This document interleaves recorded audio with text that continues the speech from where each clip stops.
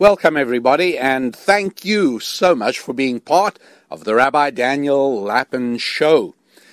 You know, life is complicated, and one of the most complicated aspects of life is marriage. I think it not an exaggeration were I to say that the operation of marriage is a more complicated enterprise than the operation of almost any complicated piece of machinery. Now, it's just that marriage is so common. We see it all around of us. Many of us are in one, that we tend to sort of think of it as intuitive as having a birthday.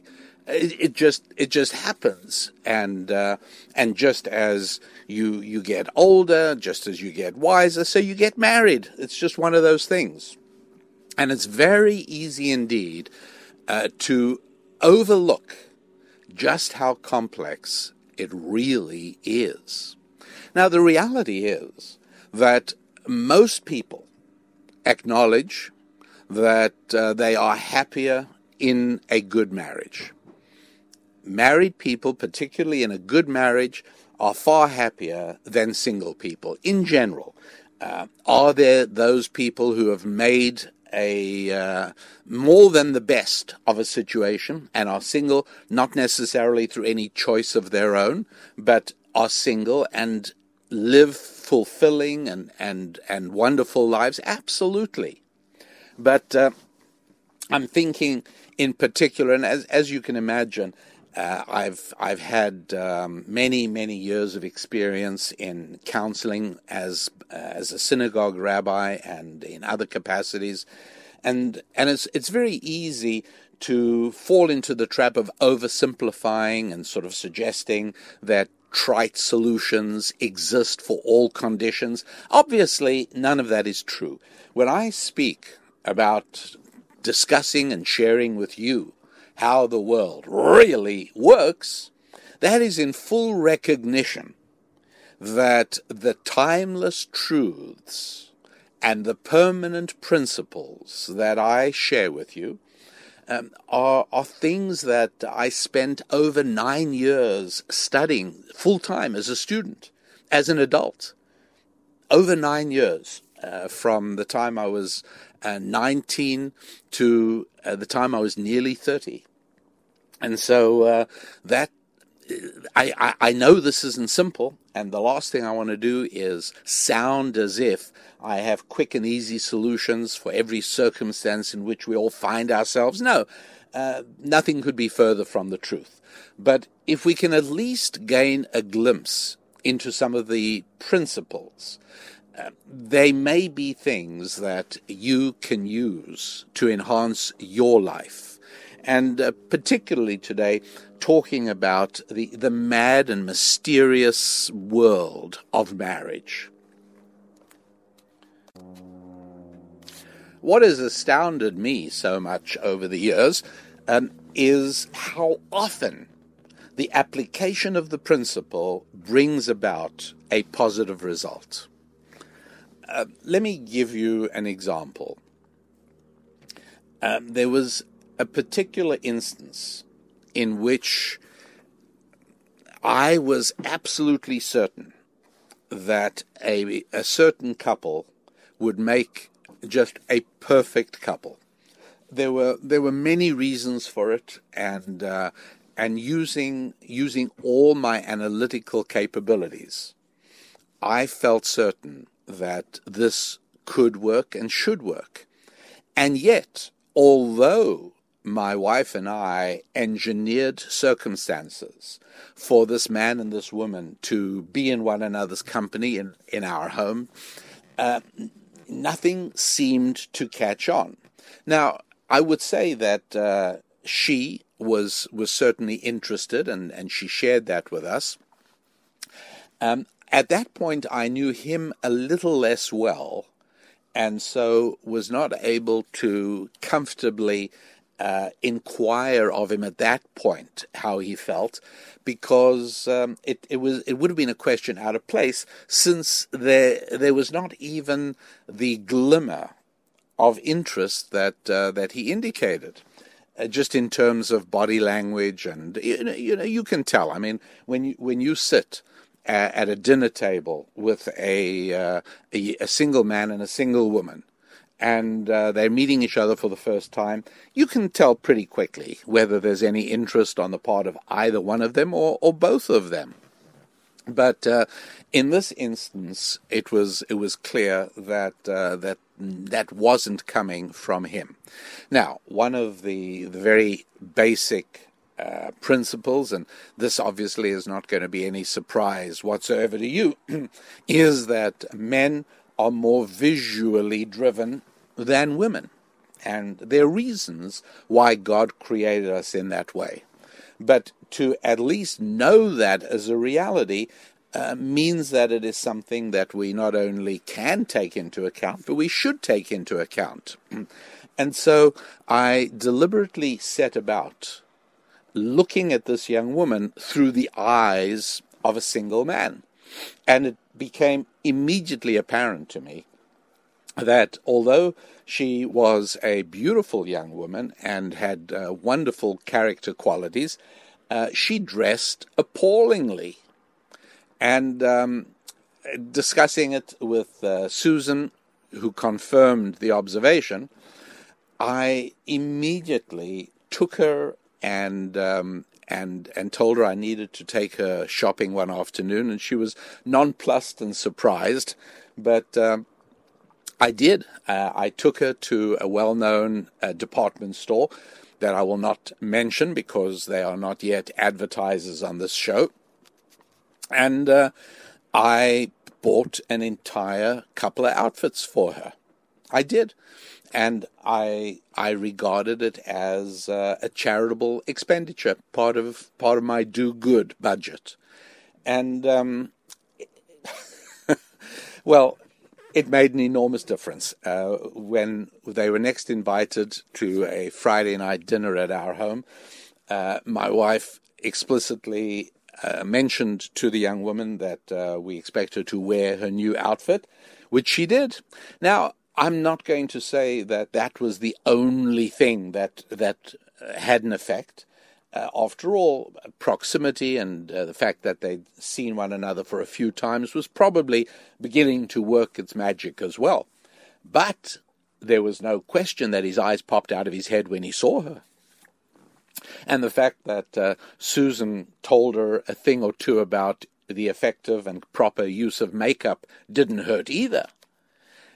Anyways, needless to say, Susan and I, have been at the bar mitzvah celebrations of this couple's sons over the years, and we have participated in one another's lives for many, many years. But, that was one example of where a very simple rule needed to be put into play. This was not a time to speak in terms of, inner beauty and why can't he see how wonderful she is. The fact is that she was not coming close to looking as attractive as God gave her the ability to look. And this is very much a part of how God brings about matches, and it's one of the things that has to be effectively employed. Another example with a slightly more complicated permanent principle deployed. This was a case of a young woman, and she was desperately eager to get married.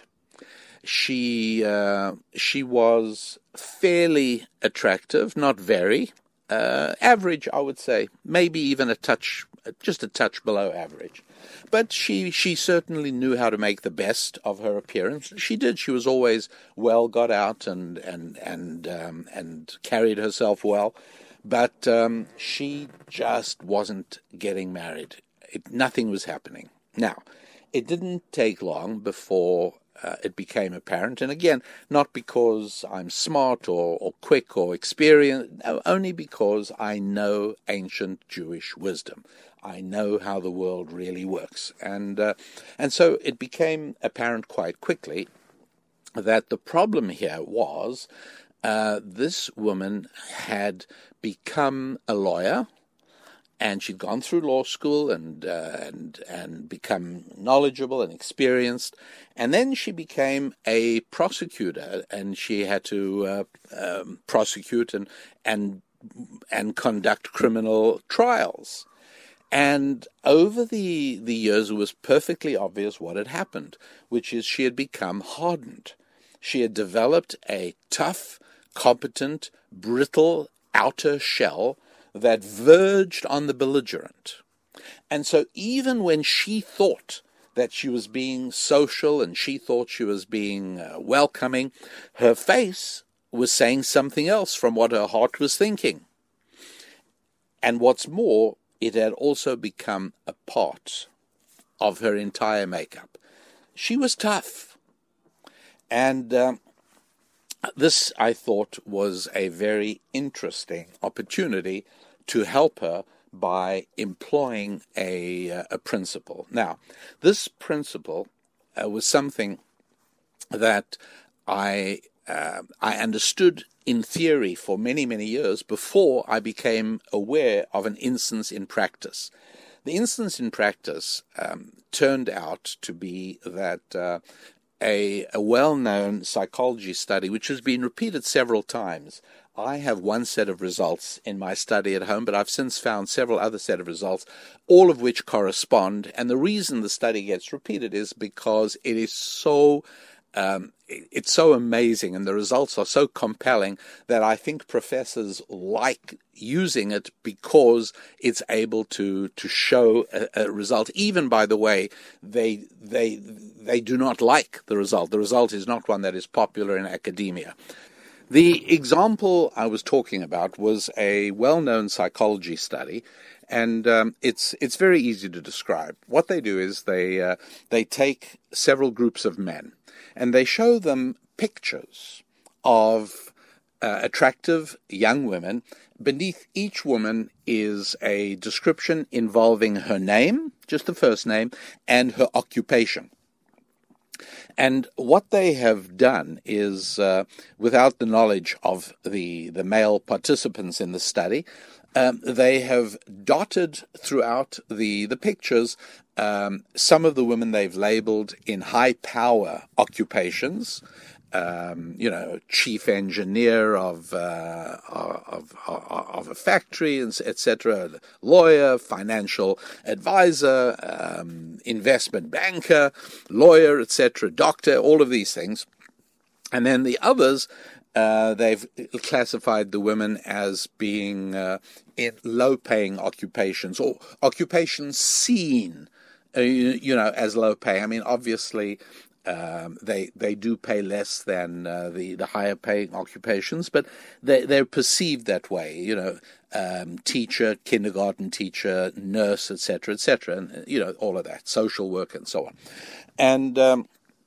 And then what they do is they ask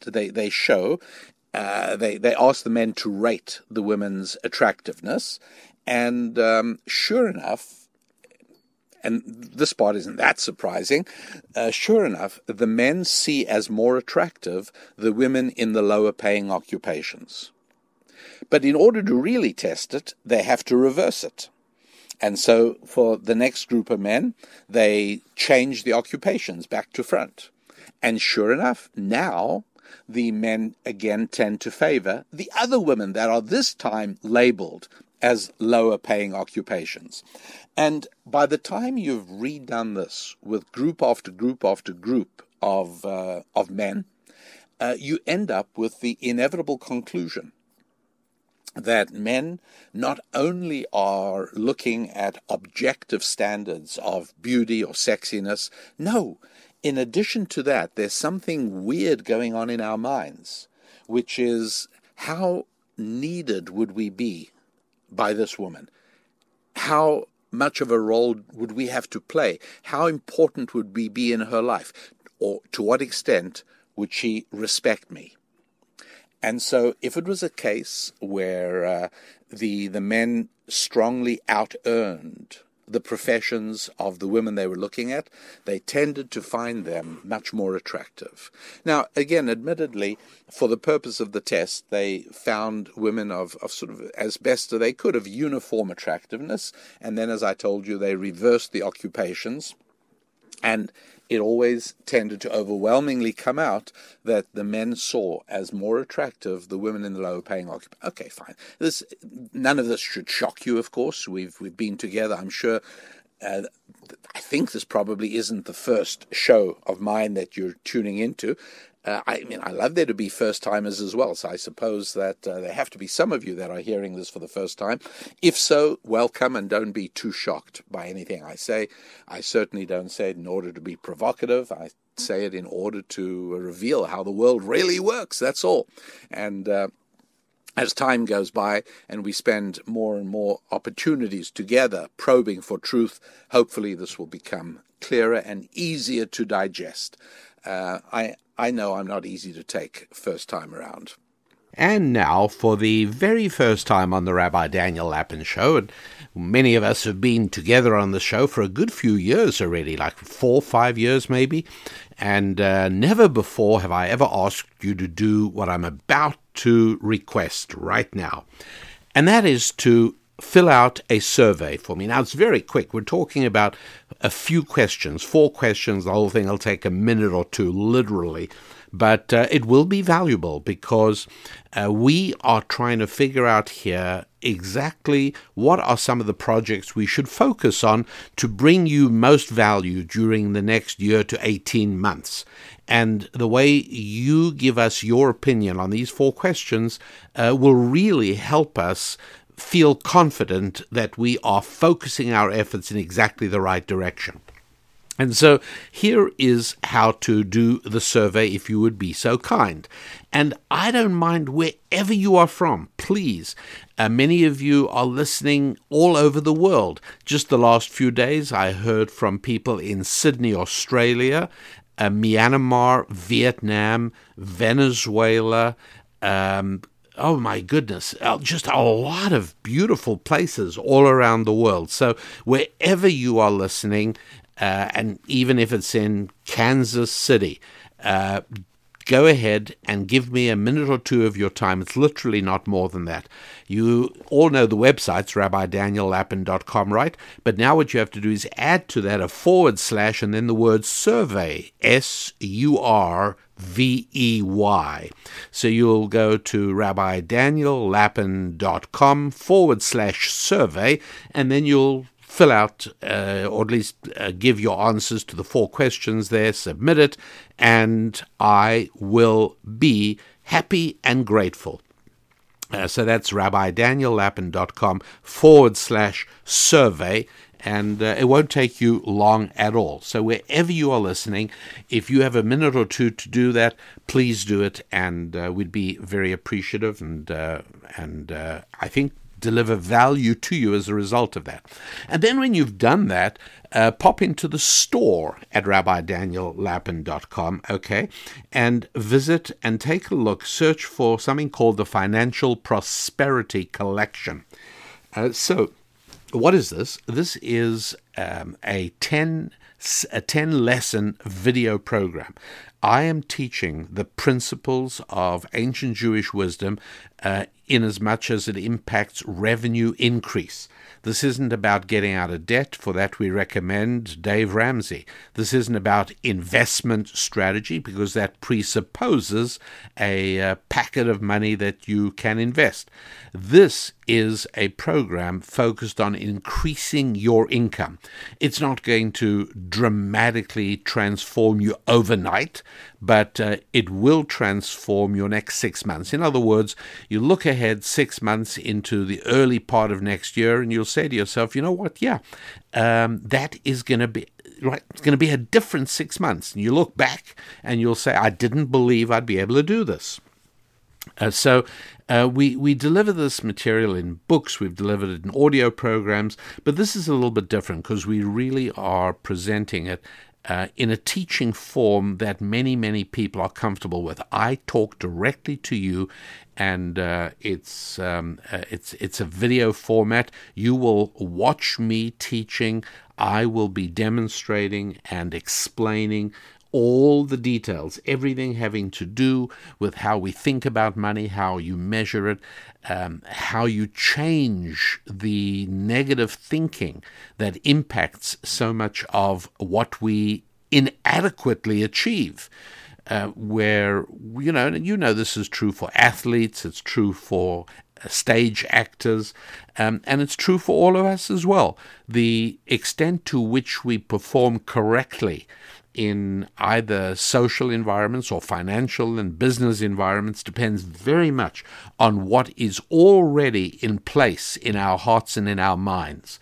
And what's beautiful about this is a self-contained video program. You can go through it, do lessons at your own pace, one a day or one a week, whatever you wish. But at the end of it, you've actually been able to achieve measurable change. And I think you're going to find that extremely rewarding for you or for anyone else in your environment. So it's called the Financial Prosperity Collection, and it's over at rabbidaniellapin.com. The survey, of course, is at rabbidaniellapin.com/survey. And that way you can do both of those things at the address you already know so very well. Right. Okay. Well, now that we've taken care of business that benefits you and me, we can get back to the subject matter. I hope you like the subject matter of today's show. And you can always let me know, by the way. And again, that's at rabbidaniellapin.com. There's a place to send me a message. It's where you see contact us. And I do get that. I do read it. So today's show a little bit different. The topic's a little unusual. Presentation's a little bit different from what we've been doing lately.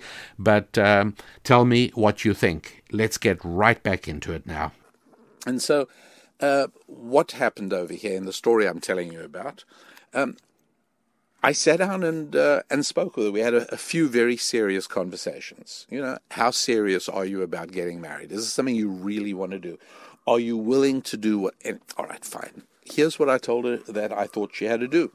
She had to take a 1-year leave of absence from the city under whose jurisdiction she served as a prosecutor. And by the way, I have to tell you, every step of this was a fight. Impossible, she can't do it. She's never heard of them ever doing anything like this. She's never ever heard of them giving a leave of absence to anybody for such a thing. But anyway, I persevered on this, and I said, then what you have to do is you have to spend a year as a nursery school teacher. She said, it would drive me crazy. I said, it doesn't look... If at any time you want to change your priority from getting married, just tell me, and it'll save us both time and effort. No.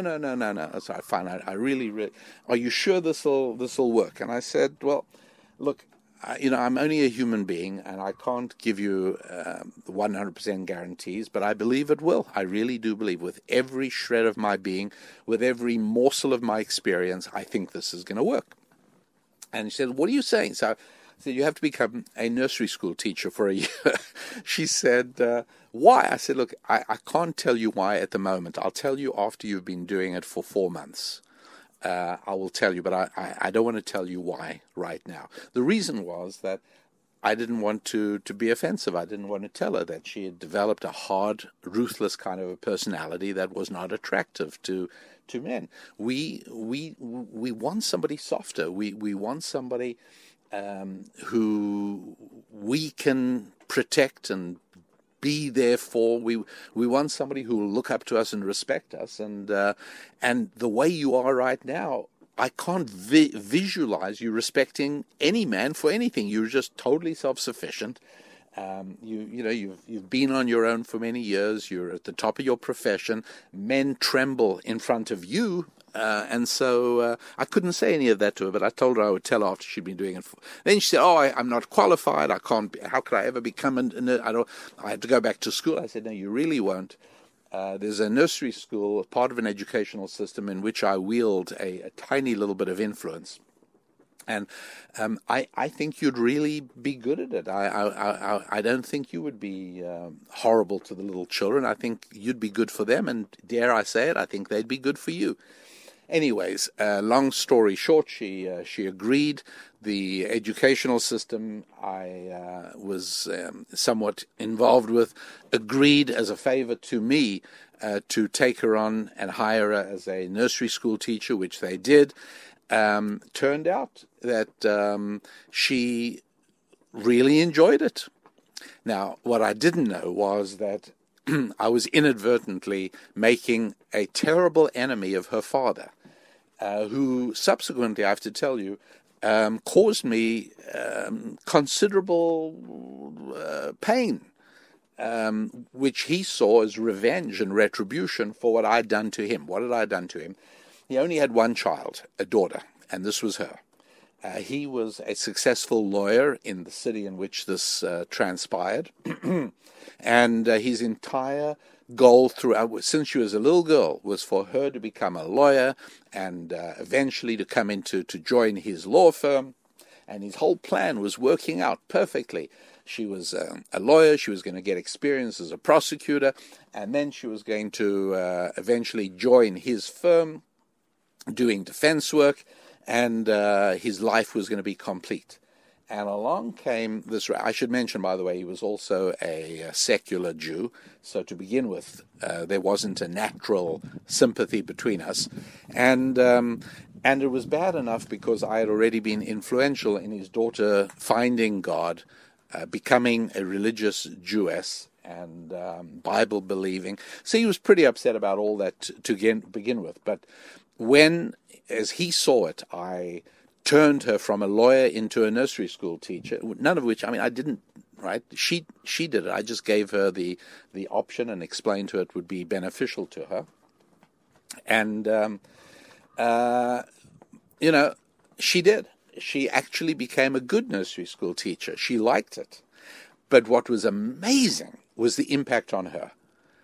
I don't know what she did for the little kids. I suspect she did them a lot of good. But what they did for her was incalculable. They literally changed her life. Well, before very long, a young man who knew her but had never, ever considered her marriage material came to tell me that he's started thinking about her. And I said, what do you mean? He said, well, I've known her for a long time, but we've just been friends. I've never thought about her as a possible marriage partner, but I really would like to date her now. I said, well, why don't you ask her out? Go for it. And he did. And the end of the story is that she actually never went back to being a prosecutor. They got engaged about 10 months into the program. And you know something? After 4 months, I was waiting for her to come and ask me again why this was going to work, why I wanted her to try out leaving the bar, leaving the trial court and becoming a nursery school teacher. She never did ask me. And so to this day, I don't know if she figured it out for herself or it wasn't important anymore or it didn't matter. I don't know. But what I do know is that they got engaged, they got married, they are still wonderfully married, and they've got a lovely family. Their kids are terrific. And there it is. And again, no credit. I'm not suggesting anything. I really don't. This is nothing for me, but I do suggest it is to the credit of ancient Jewish wisdom and how the world really works. What you do affects what you are. The kind of profession you're in does shape you. There is no question about it. How you spend your time, what you do day after day, even what you do in your leisure time really does impact you. And so knowing that and knowing that being the kind of lawyer that she was, there was no question it was having an impact on her. And again, as her rabbi and somebody who knew her well, it was understandable that I may not have noticed it right away because you get used to a person. But the change during the first few months of her activity as a nursery school teacher, incredible. And she did become more attractive. I could see that. There was no question about it. But more importantly, the man who became her husband could see it as well, and never knew. I'm quite sure he didn't put two and two together. Her friends were puzzled, and she just said, I'm taking a leave of absence from law, and she did. By the way, she got a 1-year leave of absence from her job. She never went back to it, but initially she did get that 1-year leave of absence. And she just told people, I just wanted to have the experience of nursery school teaching, which she did. She loved it. But more importantly, the impact it had made all the difference. Why do I tell you these stories? To illustrate the fact that there is a vast body of tips and tools and techniques that ancient Jewish wisdom stresses for the correct operation, maintenance, and best performance of that amazing thing called a marriage.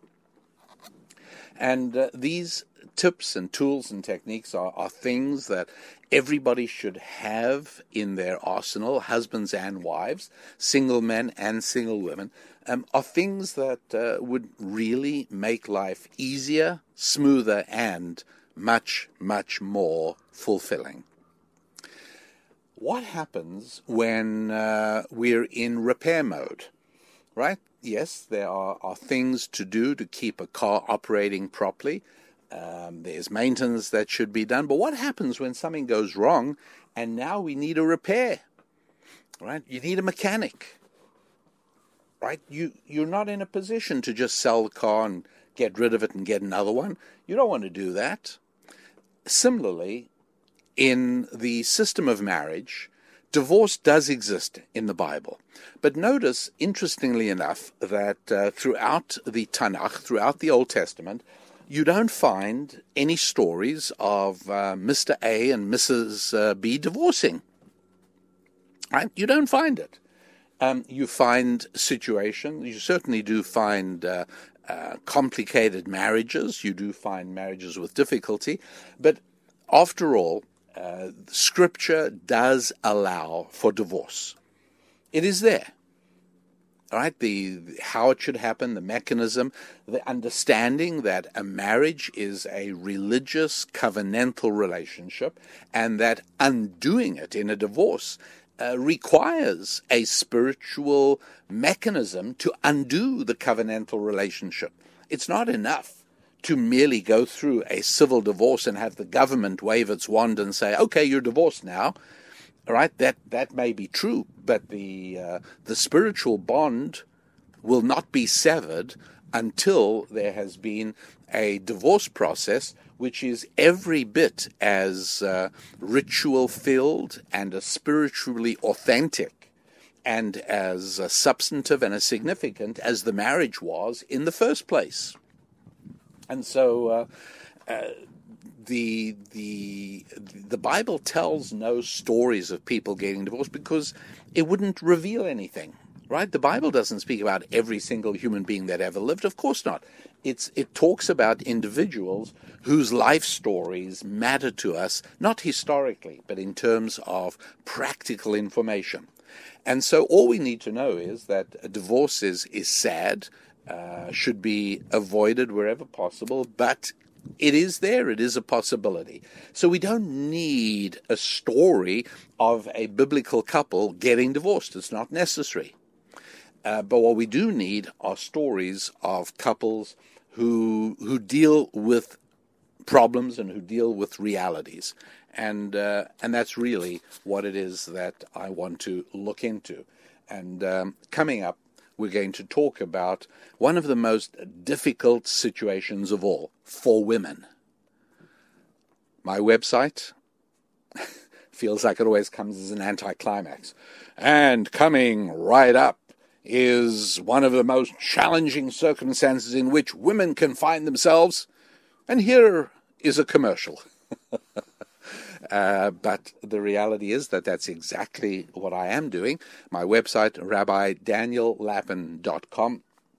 And to be candid, as I'm sure you understand, my capacity to do these shows is utterly contingent on the extent to which I am of genuine economic benefit to you. If I create nothing that is worth enough to you to pay for, then I need to be doing something else, right? That's exactly, unless you're in government, that's the very basic lesson. In government, I can continue taking your money whether you like it or not, whether or not I deliver anything to you of any value.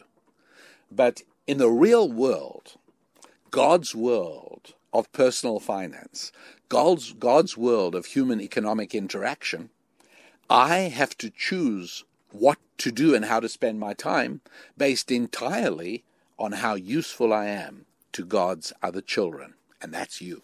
And here we devote ourselves to exploring together how the world really works.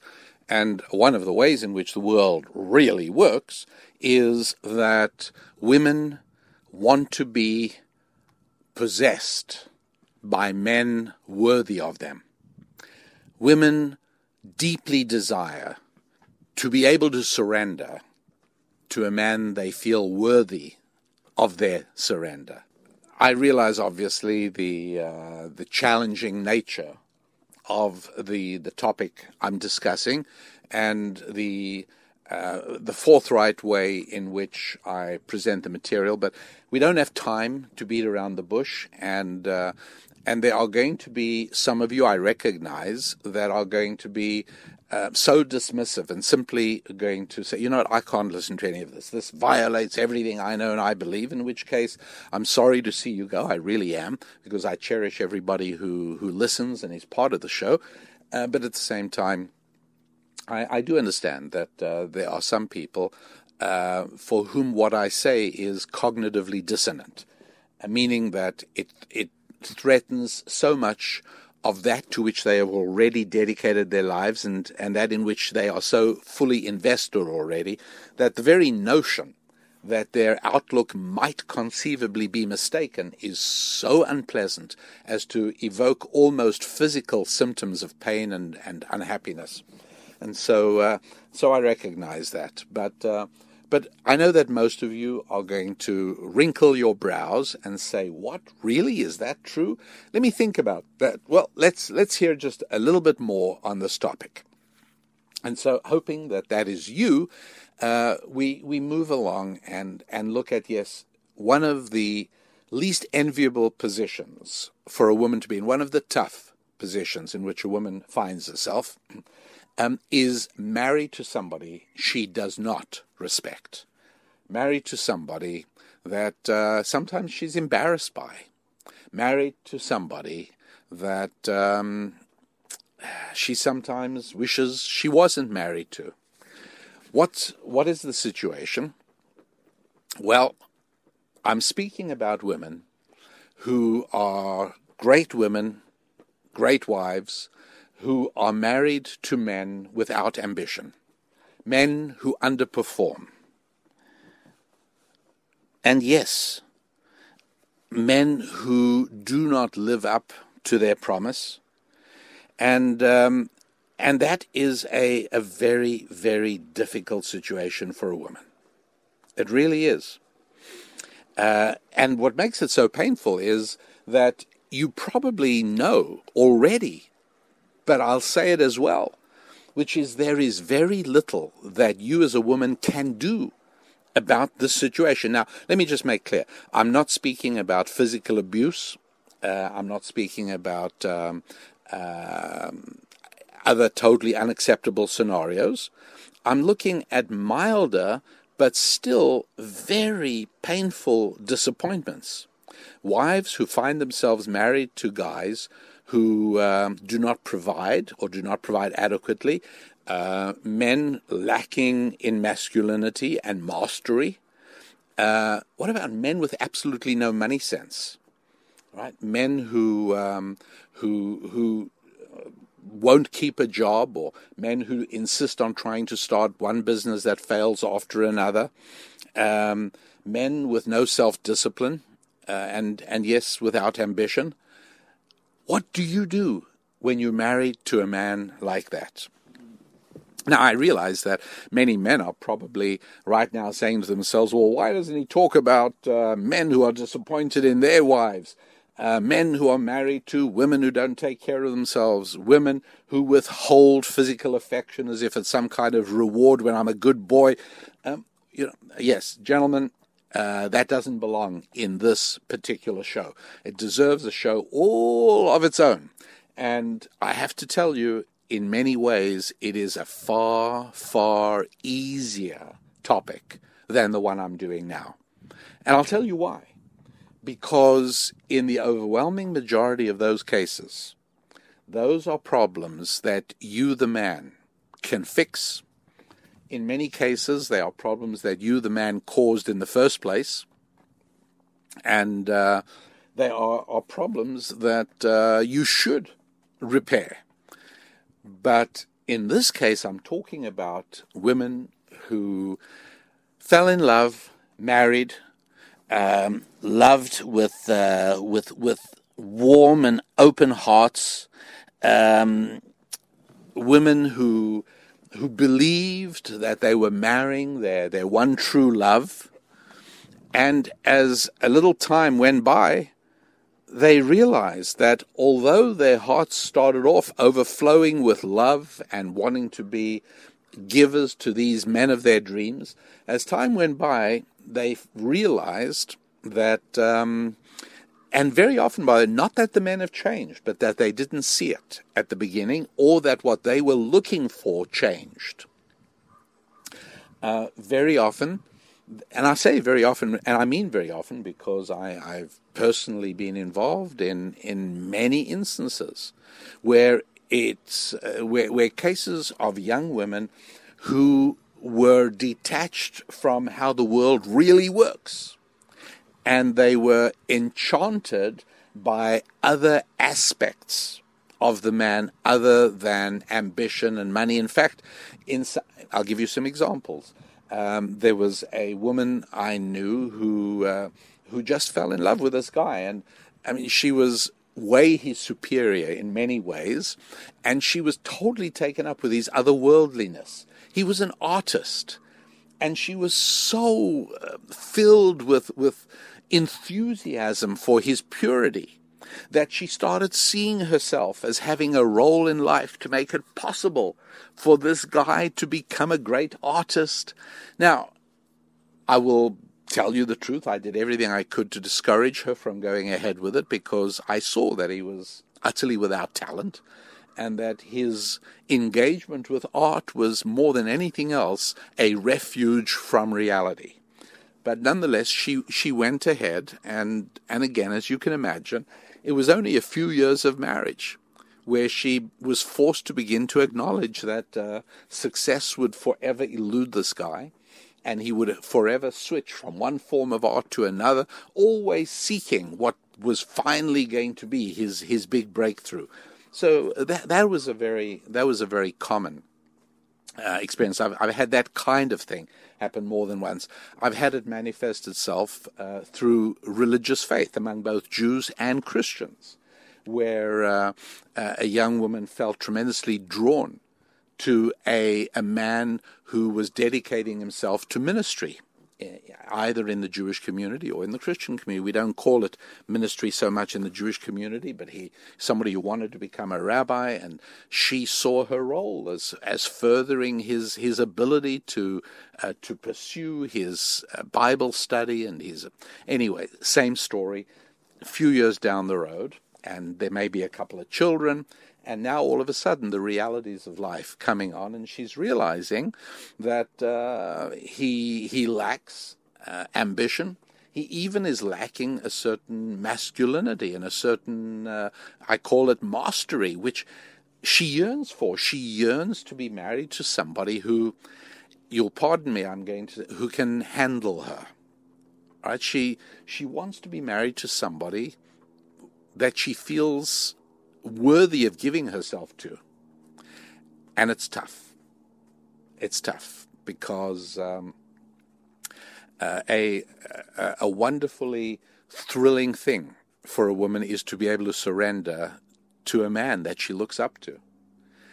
And in all of these cases, not only wasn't she able to surrender to him in any way whatsoever, but in many ways she was being forced to take on the masculine role, the role of primarily concern for the destiny of the marriage and the family, the safety and the security of the marriage and family, because the man to whom she was married was reneging on those obligations and those duties. And now, as I said, the Bible does present us with many instances of marriages that suffered from various different flaws. There are cases of good men married to women who were not so good, plenty of cases like that. But what we're looking at in today's show is good women married to men who are disappointing. And yes, there are examples. In the 25th chapter of the first book of Samuel, there is a story of a woman called Abigail, who's married to a repugnant boor, a really unpleasant man called Nabal in Hebrew, or Nabal. And this is a guy who embarrasses her constantly. Now, sadly, I'm sure you know, as do I, there are couples like that, where sometimes it's a case of the guy having a bit too much to drink at public gatherings, and his wife is invariably embarrassed by that situation. And there are other instances, other examples, but the model for that is Abigail and Nabal. There are other instances where a woman finds herself married to a guy who is just totally, he's not as smart as she is. And let me say something else here. I'm too far gone into the pit of political incorrectness that, as you know, I pay no attention to that whatsoever. I do believe my job is to tell you the truth, and that is far more important than being popular or being widely liked. I'm never going to be widely liked because the culture today is dominated by liberalism, which rejects truthfulness and embraces cowardice in favor of truthfulness. Political correctness is just another word for cowardice. It's an attempt to turn cowardice into a virtue, which it most assuredly is not. But let me just tell you, and this will not come as any surprise to you women listening, to men listening, this will, I think, to some of you come as a surprise, but if women are honest about it, which most of them are, they will acknowledge quite openly that most women would like to marry somebody who is taller than they are, smarter than they are, and richer than they are. That's a reality. Sometimes you only get 2 out of 3. Sometimes, you have to make do with one. We all live with life, and life at the present time is imperfect because that's how God wants it to be in order to make us grow and make us develop, to become worthy of the ultimate spiritual eternity. And so, dealing with what we are, we take a look at, having looked at Abigail and Nabal, why don't I give you an example of a woman who's married to a man who is not as smart as she is and not as accomplished as she is in any way whatsoever. The book of Judges, chapter 13, tells a fascinating story about an angel appearing to a woman married to a guy, Manoach. Now, in Hebrew, Manoach means taking a rest, relaxing. All right, the very opposite of ambition, right? An ambitious man can never stop being creative. An ambitious man is looking to build and expand and develop and to grow in every way possible. And for a woman, it's usually a delight to be married to a man like that. This woman is married to a different sort of guy.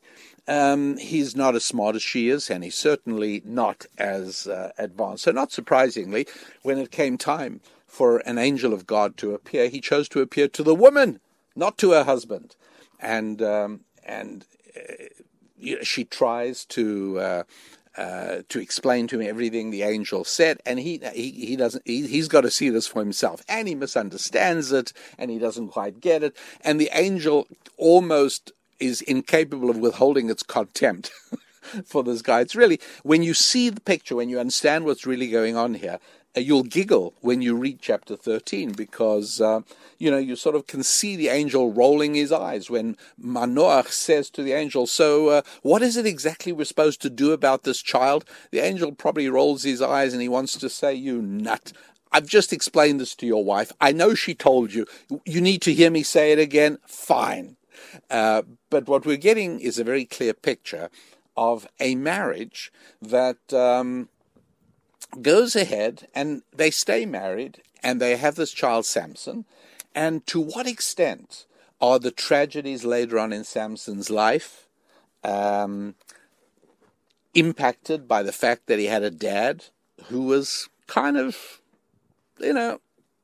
not the equal of his mom? And we don't know any of that for sure, but one can certainly imagine some of the impact there. It is very difficult for a guy to grow up seeing his mom running the show and his dad being very, pretty much yielding center stage completely in the way the family sculpts its destiny. So who knows? But how does this lady deal with it? Well, one of the ways that Scripture tells us she deals with it is by doing everything possible to make him central, so much so that she doesn't even reveal her name. Right? She's the wife because she's trying her best to build up her husband and make him into more than he naturally would want to be or would be. So that's a terrific thing. And so it is. There are other examples through Scripture as well. And in some of the material that is available on my website, I go into greater depth in resources on marriage and so on. But for now, for the purposes of this show, I want to just focus on the practicalities. And I want to take a look at some of the practicalities here. So there you are. You're a woman and you're married. Let's say you're married to a lesser man. And yes, you love him and you're a wonderful wife, but you're not, right? This is not really what you wanted, not really what you saw. And there are even times you ask yourself, is this how you really should spend the rest of your life? Or are you still young enough to start again? What should you do? Because this guy is so much not what you want in a man. And yes, you picked him and you married him. But, okay, what's going on? So in terms of practical benefit, and again, please don't think that I'm dispensing relied upon solutions for each and every one of you ladies in this situation. No, of course not.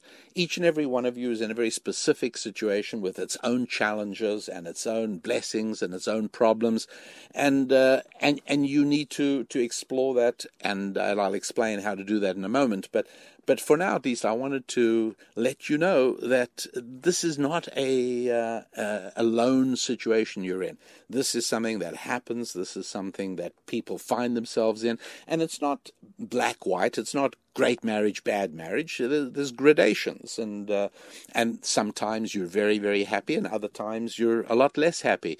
That's perfectly normal. That is perfectly natural. That happens in a marriage all the time.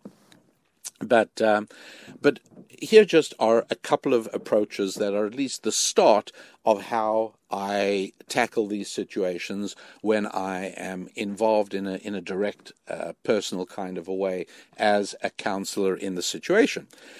So one thing I have to say to you is you have to stop unhealthily indulging in daydreams and fantasies of the ideal guy you wish you were married to. And I should tell you, ladies, that this is exactly the same advice I give to men. And it's more than advice. It is actually an aspect of Jewish law, even. Guys, daydreams are destructive to your marriage. There is no question about it.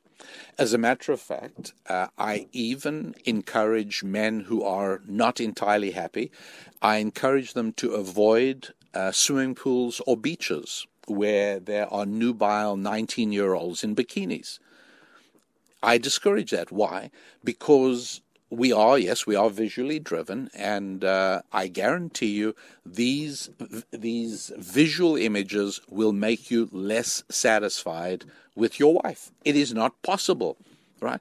Your wife, no matter what a beauty she is and what a magnificently wonderful and incredible looking woman she is, there is no way she can physically compete with a 19-year-old in a bikini. Not possible.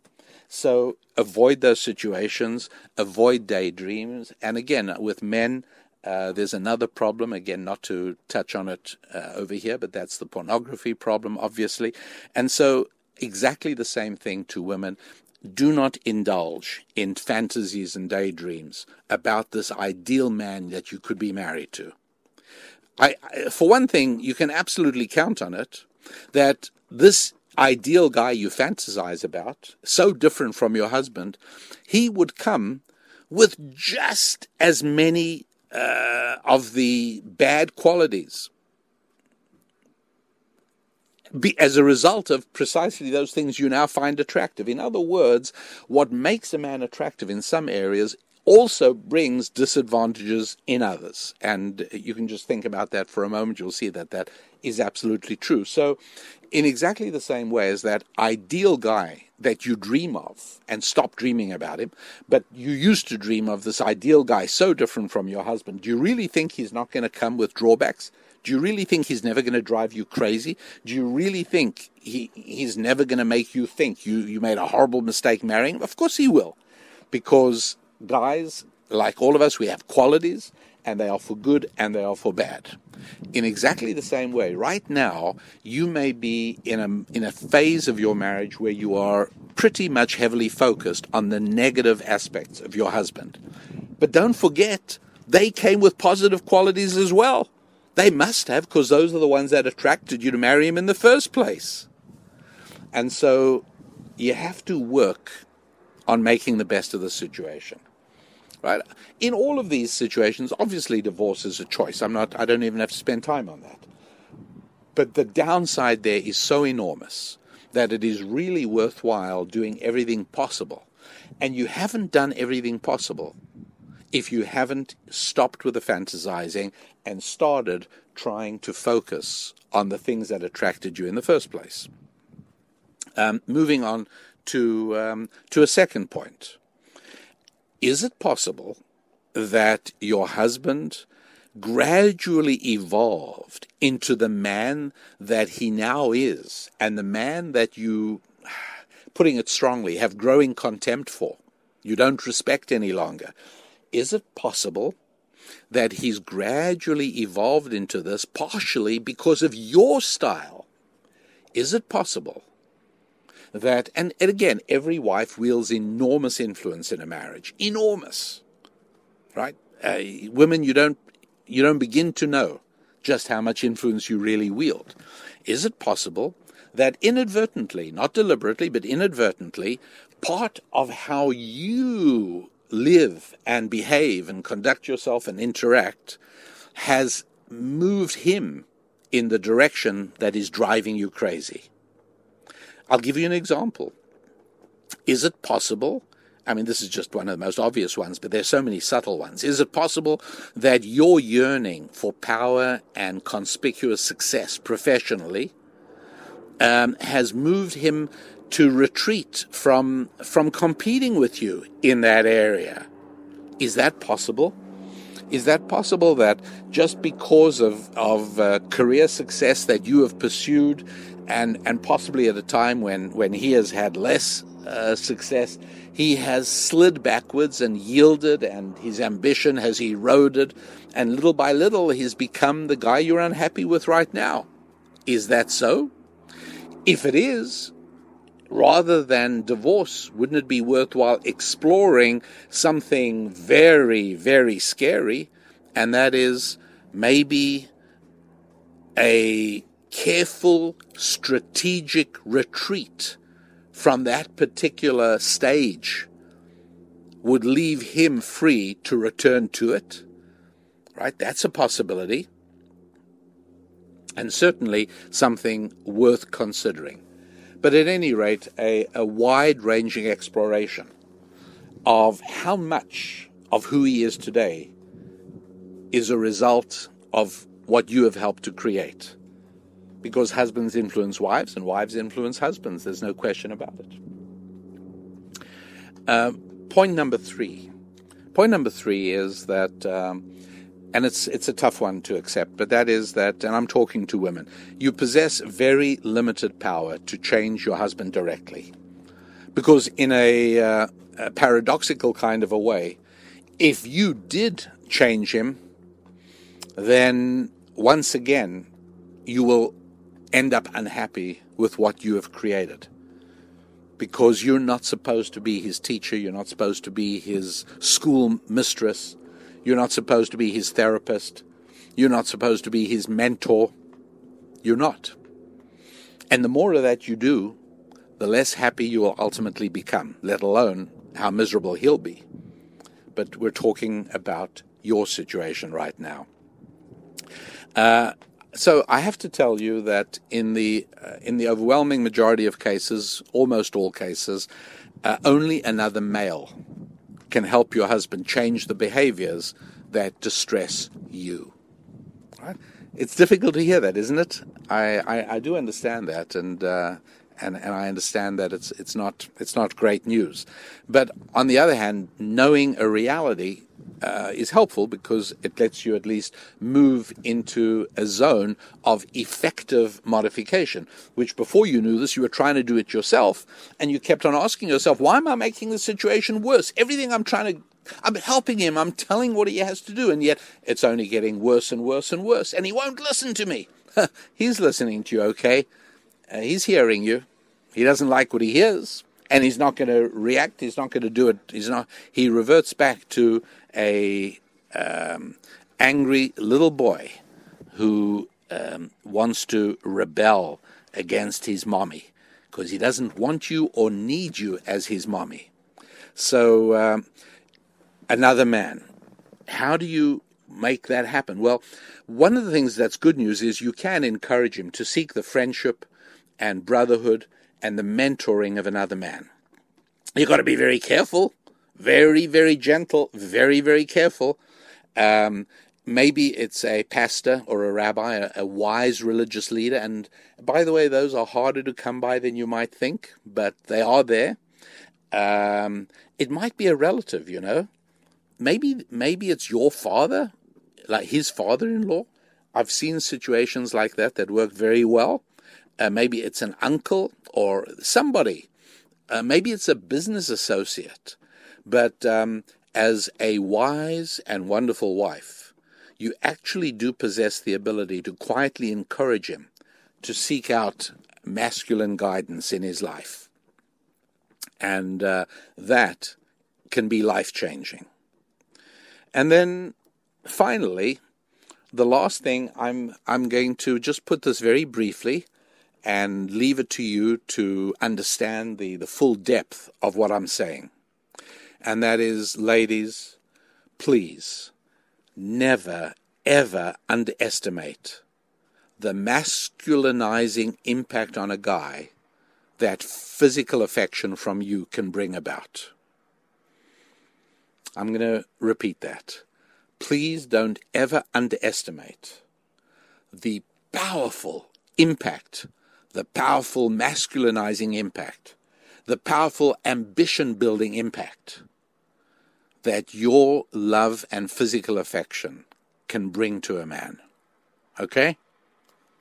All right, that is as far as we can go today on the very worrying topic of wonderful women and married to guys who are not quite doing their part.